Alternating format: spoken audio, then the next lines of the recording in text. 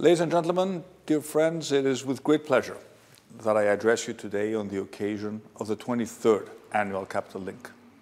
The first one to be taking place with physical presence after 2 consecutive virtual forums. After almost 3 years in government, we are now able to take stock of both the policies that we have put in place and the results that we have delivered. We are now a resilient nation with confidence in our future. In 2021, the Greek economy bounced back stronger than expected, exceeding its pre-pandemic level by the end of the year.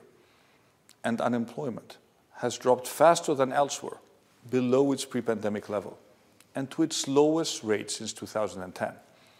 But of course, we know that our job is far from over. We can ill afford complacency. 2022 is no less turbulent than the previous years. The war in Ukraine poses a grave challenge on multiple fronts. Inflation is affecting households and businesses both in Europe and the US. And of course, the pandemic is always on the back burner. The good news is that Greece's standing in the world is very different from where we found ourselves 3 years ago. We have proven that we can overcome great challenges and deliver change for the better. Last week, we announced that Greece has paid off its entire debt from the financial crisis to the International Monetary Fund 2 years ahead of schedule. Large multinationals are making significant investments in a variety of sectors, from tourism to data centers, and from renewables to semiconductor technology. Greek businesses are becoming more competitive, dynamic, and extrovert in their effort to thrive in an ever-changing world. And our country is turning into a significant tech hub, with Greek startups growing rapidly and forming partnerships with global leaders in their respective fields. In this context, it comes as no surprise that many Greeks who left the country over the years of the crisis are contemplating coming back and actually acting on it. Their international experience is a valuable asset for us. As more opportunities arise, more Greeks of the so-called brain drain generation will choose to grasp them. And as the talent pool grows, more businesses will choose to invest in Greece, leading to a virtuous cycle for the economy and the country as a whole.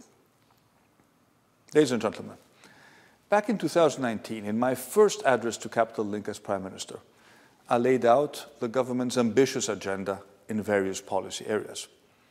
I talked about our aim to reduce taxation and social security contributions. I referred to the Public Power Corporation's restructuring plan, our efforts to digitize the state, and our target to slash NPEs in the banking sector. Almost 3 years later, and despite the pandemic and several other crises that came along, we have made good on our promises. Taxes and social security contributions have been cut. Shares in the Public Power Corporation have surged almost tenfold, and the company completed a very successful capital increase. Our state digitalization efforts are well underway, and our 4 systemic banks are on track for single-digit NPEs next year. And of course, there is much more to come. I can assure you that our appetite for reforms continues unabated. On top of our already ambitious agenda, we have the accelerating force of Greece 2.0, Greece's Recovery and Resilience Plan, a comprehensive set of investments and reforms. Our country is the recipient of over 30 billion euros in grants and low-interest loans.